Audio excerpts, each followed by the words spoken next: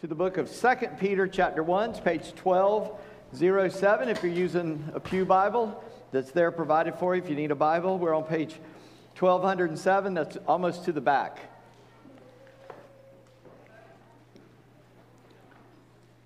Let the choir get down. Hey, y'all look good. Come back Wednesday night, 6 o'clock. We'll be glad you did.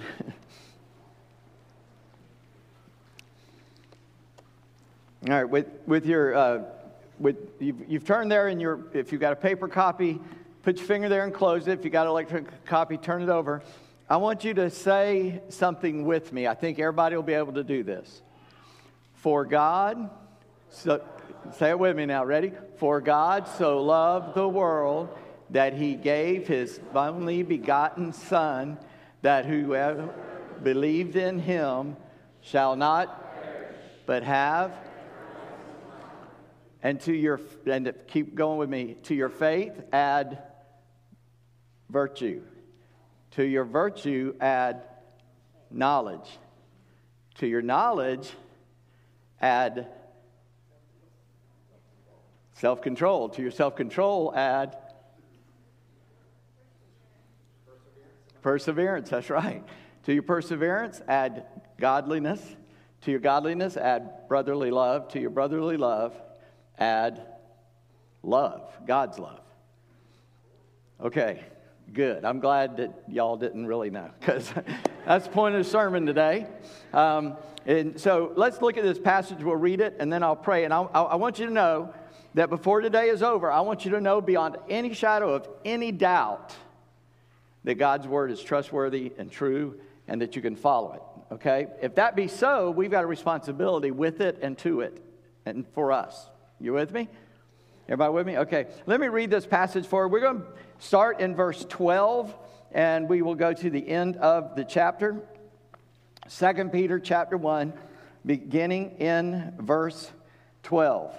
Therefore, I intend always to remind you of these qualities. What qualities? 2 weeks ago, we preached on them. I just asked you to quote them to me, and we couldn't, right? Well, we did as a group, so that was good. So I intend always to remind you of these qualities, though you know them and are established in the truth that you have. I think it right, as long as I am in this body, to stir you up by way of reminder, since I know the putting off of my body will be soon, as our Lord Jesus Christ made clear to me. And I will make every effort so that after my departure, you may be able at any time, notice that, at any time, to recall these things. For we did not follow cleverly devised myths when we made known to you the power and coming of our Lord Jesus Christ, but we were eyewitnesses of His majesty. For when He received honor and glory from God the Father, and the voice was borne to Him by the majestic glory, "This is my beloved Son, with whom I am well pleased," we ourselves heard this very voice borne from heaven, for we were with Him on the holy mountain. And we have the prophetic word more fully confirmed, to which you will do well to pay attention as to a lamp shining in a dark place, until the day dawns and the morning star rises in your hearts. Knowing this, first of all, no prophecy of Scripture comes from someone's own interpretation, for no prophecy was ever produced by the will of man, but men spoke from God as they were carried along by the Holy Spirit. Would you join me one more time for prayer? Lord Jesus, in Jesus' name, I just ask right now that you be with us, that you help us, that you guide us, be over us and with us. And Lord, I pray that this day you will be glorified in our life, that we will fall in love with you, and by doing so, we'd want to read your love letter to us, the word, and commit it to memory. God, give us grace this day. In Jesus' name we ask it. Amen. Wow. So I told you what I hoped you could do eventually, which is to be able to quote those, because that's what Peter said. I want you never to forget. You know what any time means? Any time. I often use the illustration about an old, she's old now, Olympian that was the first American woman to hit a 10 in gymnastics. She's from West Virginia, so if you're from West Virginia, you take pride in Mary Lou Retton. And she was asked, what does it mean to be prepared? She said, being prepared means you can roll me out of bed at 12 o'clock, throw me on the floor, and I can do my routine flawlessly. That's being prepared to me. And that's kind of what Peter is telling us here today. The first thing that Peter wants us to know under inspiration of the Holy Spirit, he wants us to remember these qualities of being a Christian, right? That's what he said in the beginning of this text that I read. And Peter uses the method of repetition in memorization. He's asking you to remember them, so he says, I'm going to keep reminding you of them. I'm going to remind you over and over and over. Have you ever been told something by someone and you really needed to know it, and they kept repeating it even after you knew it and you got it, and they kept repeating it and you get a little aggravated? That's kind of what Peter said, I'm going to do to you. I'm going to remind you until you're sick of hearing me remind you, because you need these. You got to have these. And he says, so I'm going to always remind you of these qualities. But then notice, he gives us a little grace here, doesn't he?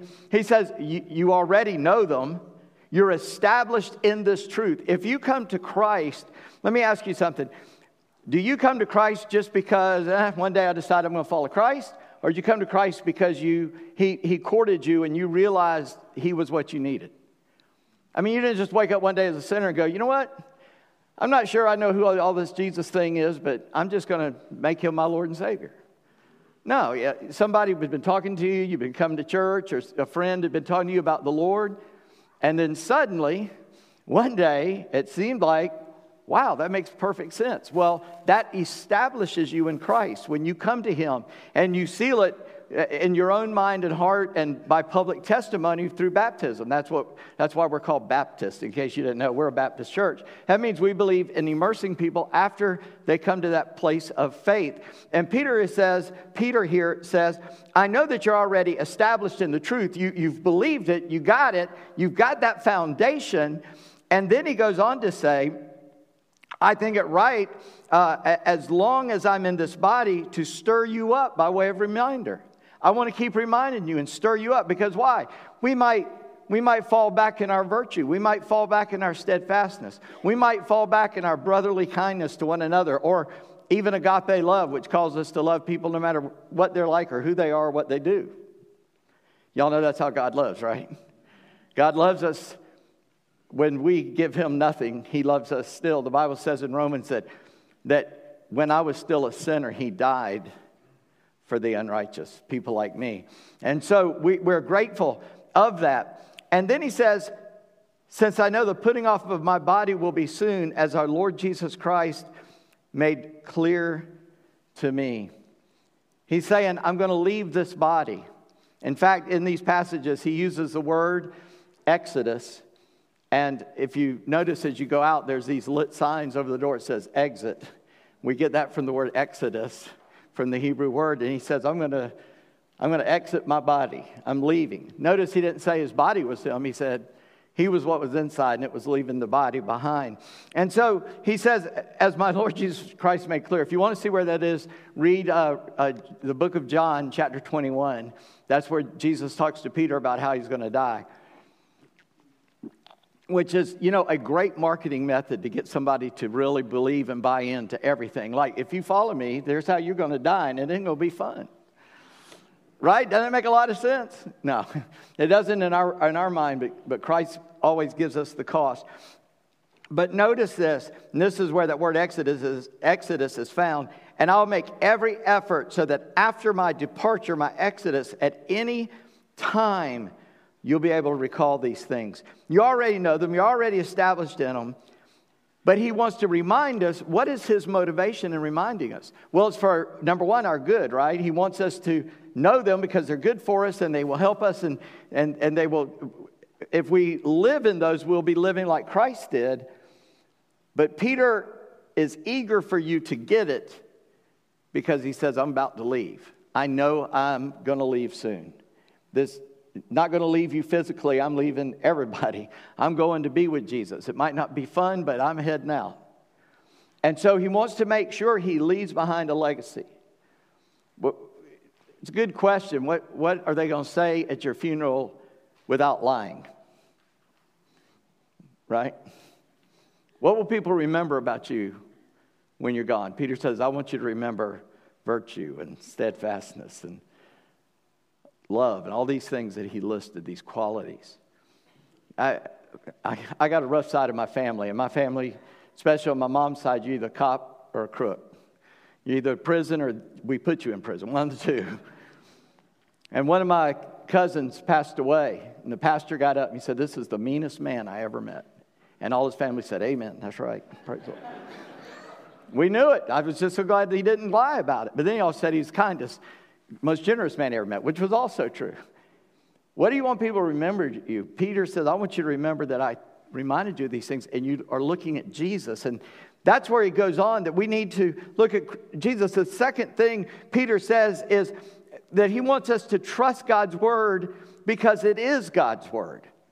Now, let me caution you, if you grew up in church, you're already a Christian, and you're talking to someone who doesn't know Christ, never gone to church, all that stuff, or they're arguing for a point, and by argue, I don't mean yelling, I just mean making a case for something that we know is wrong because of Scripture, but they don't know Scripture, and you say, well, because the Bible said so. That doesn't mean anything to them.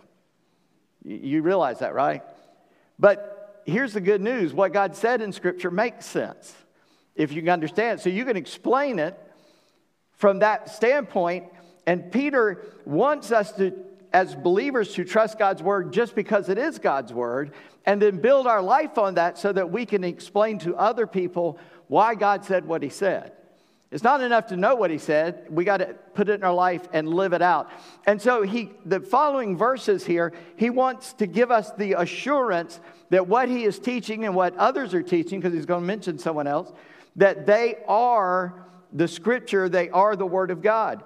First of all, in verse 16, he says, I know it because I was an eyewitness to it. Now, only he and James and John are eyewitnesses to this event. James is dead. John's going to outlive Peter.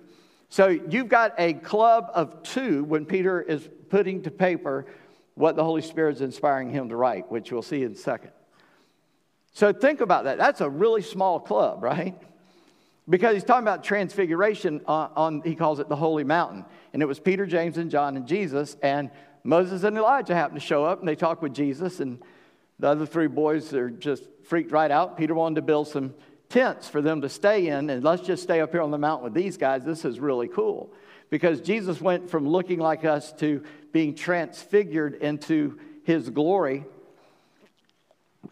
so he could have a conversation with Moses and Elijah, and somehow their eyes were open. They could witness this event. And he says, we didn't follow a cleverly devised fable. Somebody didn't tell us that Jesus went up on a mountain and got transfigured. I just told you the story. And you go, yeah, right. Two guys from thousands of years ago came back in some form and talked with a man on top of a mountain.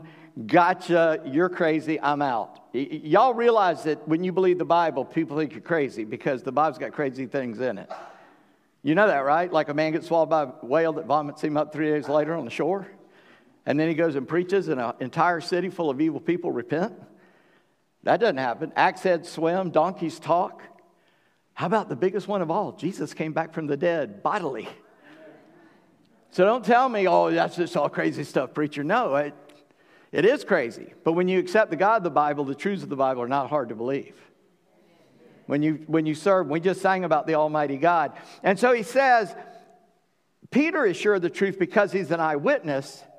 And then he describes that event on the Mount of Transfiguration. He said, we were eyewitnesses of his majesty. We saw it, but he could also be referring to after the resurrection. But he specifically says it. He says he received honor and glory from God the Father, and the voice borne to him by the majestic glory, this is my beloved Son in whom I'm well pleased. When did God say that? He said it right after Peter said, hey, look, Moses, who represents the first 5 books of the Bible that we call the law, and there's Elijah that represents all the preachers of the Old Testament, all those prophets and the prophetic books. Elijah is kind of the representative of that. In Jewish thinking especially, they say the law and the prophets. You'll hear Jesus saying that. You read that in the law and the prophets, talking about Moses and all the prophets in the Bible. So when Peter sees that, he's like, hey, let's hang out with Moses and Elijah, 2 of the biggest Jewish heroes in all religious Judaism. And God says, this is my beloved Son, hear him. I want you to catch that. Why did God say that? Because Moses and Elijah and the books don't count? No, of course they count. But he was saying that all of that is about Jesus, that it's all interpreted through who Jesus is. And so therefore, listen to Jesus. And what did Jesus tell us? You search the scriptures, in them you find eternal life, and these are they that talk about me. And Peter says, we were eyewitnesses of that event. And he tells us that God the Father pointed out to listen to Christ. And Peter moves from that. And thirdly, he assures us that though he's in a very small club of now 2 people, was 3, and 1 died, 1 was martyred. Second martyr of the church was the Apostle James, the brother of John. He said, you got a better word. You got something more secure, more sure. Now I ask you, what is more sure than an eyewitness? Several of you, I'm sure, I would almost guarantee it, if you are outdoorsy at all, like if you go into your backyard, there's been a time in your life where you've been walking along, whether you're in the woods, on a trail, or in your backyard, and you saw a stick and you jumped like it was a snake. I grew up on the coast, I found I scream just as loud when seaweed brushes my leg as when a shark does. And in that first second, I'm convinced I'm about to die in the jaws of a jaws, right? So how faithful is your eyewitness account? Peter says, man, you may say you're crazy. You might have been. And look what he goes on to say, beginning here in verse 18. We ourselves heard this very voice born from heaven because we were with him on the holy mountain, and we have the prophetic word more fully confirmed. He's saying we have God's word fully confirmed. So we're going to look at how it was fully confirmed just a second. And then he says, and you'll do well to pay attention to it like a lamp shining in a dark place until the day dawns and the morning star rises in your hearts. I heard a phrase one time, and I had trouble forgetting it, and I hope I never do forget it. What happens when someone comes to Christ and says, I believe you are God the Son, I believe that you put on a human body, became a human, you lived a sinless life, you died for me on a cross, was buried, and you rose again, and I want to believe in you, I want you to forgive me of my sins and follow you. What happens to that person who submits himself under God in that way? Well, I won't take vocal ones. I'll just go ahead and tell you. The Holy Spirit comes and lives inside you, right? And the Holy Spirit is the third person of the Trinity. He is not it. He is a he. He's a person. He's just like God the Father, just like God the Son, but he lives in the believer. And Paul says we have this powerful God living in a jar of clay. This is my body's just a jar of clay. And so he's about to tell us that the Holy Spirit gave us the Word of God, and I will tell you, you can't understand Scripture apart from the Holy Spirit, because the Holy Spirit gives enlightenment to our brains. We say to our eyes to understand it, to behold it, and know what he's talking about. And he says, we have this prophetic word more fully confirmed, and you do well to pay attention to like a lamp shining in a dark place. And here's the phrase. I know where I left off the trail. I came right back to it. The phrase I heard is that we have a light on our path, and we have a presence in the dark. See, when I'm afraid to go outside at night, when I was a little boy, my mom told me to go out to the shed and get a loaf of that frozen day-old bread that she would buy in bulk and freeze because we couldn't afford to buy the fresh stuff. It's because she ran out of bread and needed to make sandwiches for tomorrow. And it was really dark, and I'm in Charleston, and I go out there, and when I unlocked that door, I'm going into a little tool shed that was my dad's. It didn't have walls in it, just had studs. Light switch hanging here. The men might remember this, ladies, you may never notice, but back in the day, it almost looked like cotton around wiring. That was the insulation. Well, we had all that, and you were afraid if you missed the light switch, you're going to electrocute yourself to death. So I'm a little boy. I don't want to go out there, and when you do manage to turn the light on in Charleston at night in a shed, it's not mice that run, it's roaches. Gone. And I'm not talking about these little bitty ones, I'm talking about big ones. And then I got to open the freezer, and it was that kind that kids play in and don't survive. So cruelty to children right there, right? And I got to open it up, and I don't want to go out there and do all that. Daddy, can you go with me? Sure, son. Sometimes he just stand on the back step and watch me. But as long as he was there, I wasn't afraid. Didn't think about the roaches, didn't think about the light switch, didn't think about anything except just doing the job because Dad had his eye on me. I'm going to be okay. I don't have those same fears anymore, but I got a better presence. I got the presence of the Holy Spirit with me. And we have what he inspired men to write down to light our path. So that when that light switch comes on, the roaches do run. And we know what God's pure and good and clear, refreshing water is. Because look at what he says in verse 20. Knowing this, first of all, no prophecy of Scripture comes from someone's own interpretation. Now, in studying for this, and this has always been a little bit of confusing to me too, but as I was reading up what other people said about it, one guy said, this confuses everybody. But he gave a bunch of examples of why it shouldn't, and I think he was right. He said, because they wrote what they wanted, or is that the problem? Does private interpretation mean they were the author, or does it mean our understanding of what they wrote? And the answer is yes.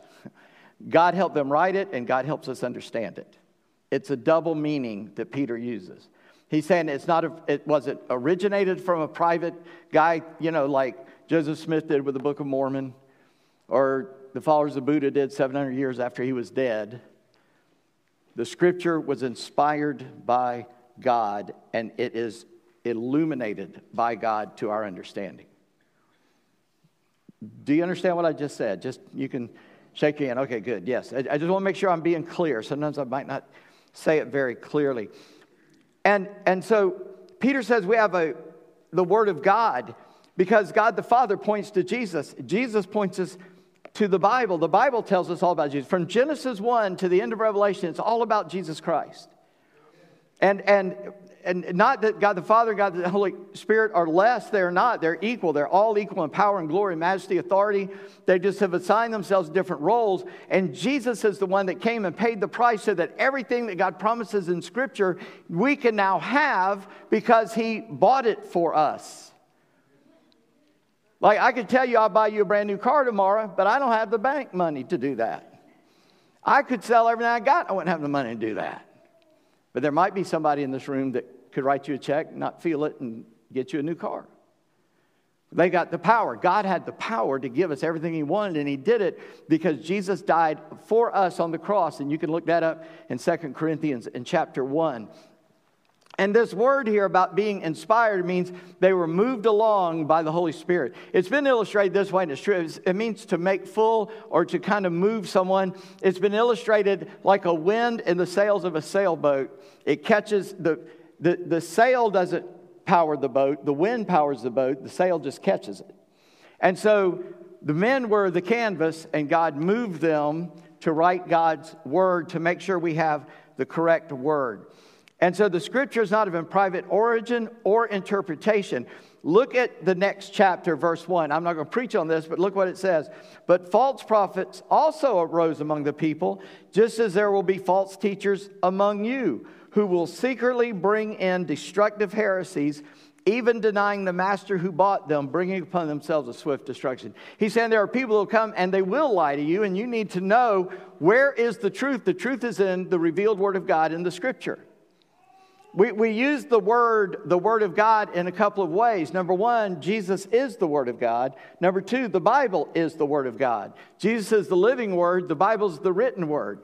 And when we yield the written Word, the sword of the Spirit, the Bible calls itself, that the living Word of God can effectuate that in people's lives so they can understand who God is and what He's given for them. Look at chapter 3 and verse 16 of 2 Peter.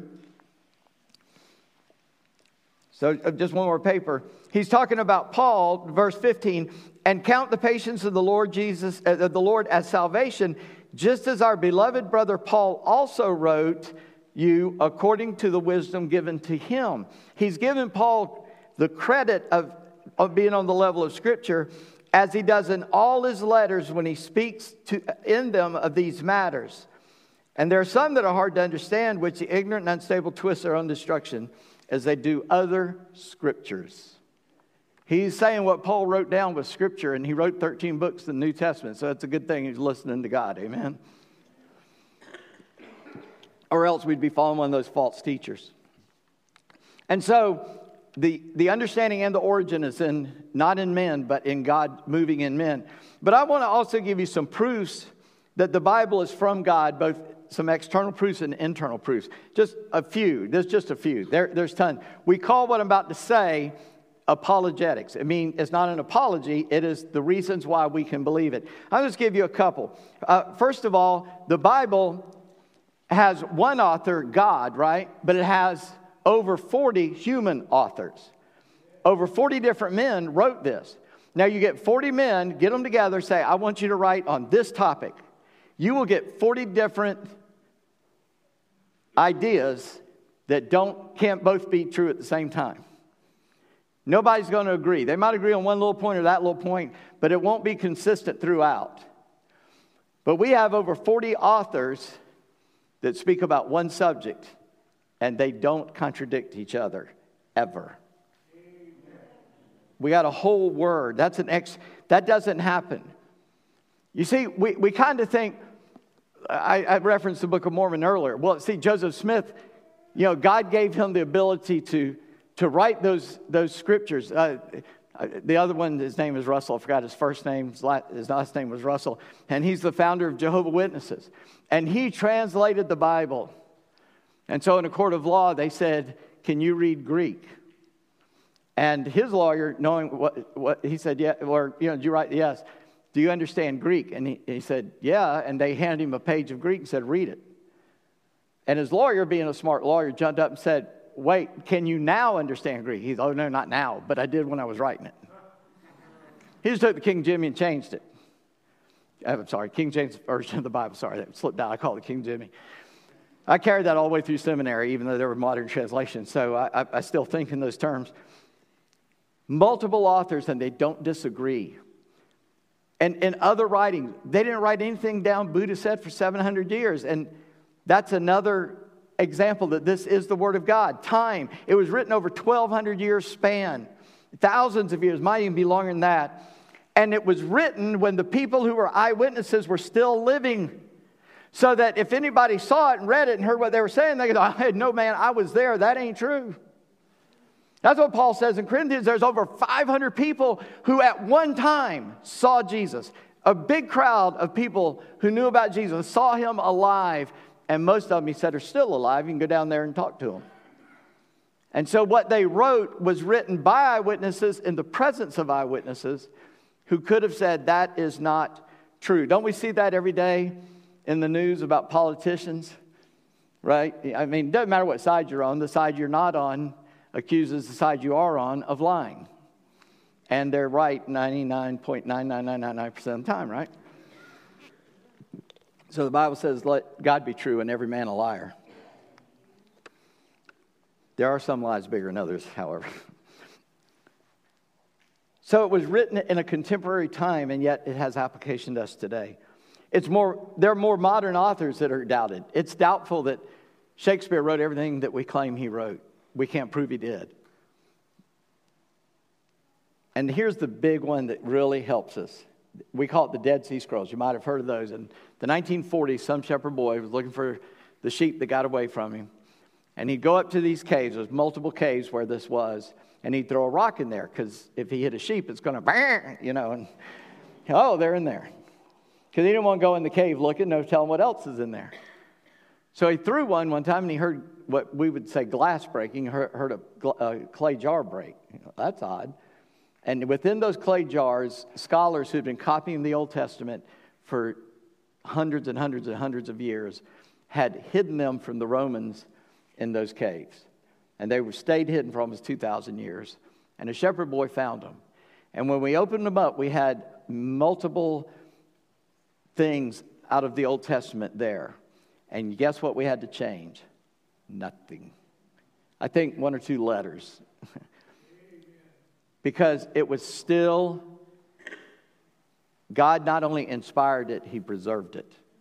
You hold a copy of a translation of those texts. And so That's why we keep getting new translations, because our language keeps changing.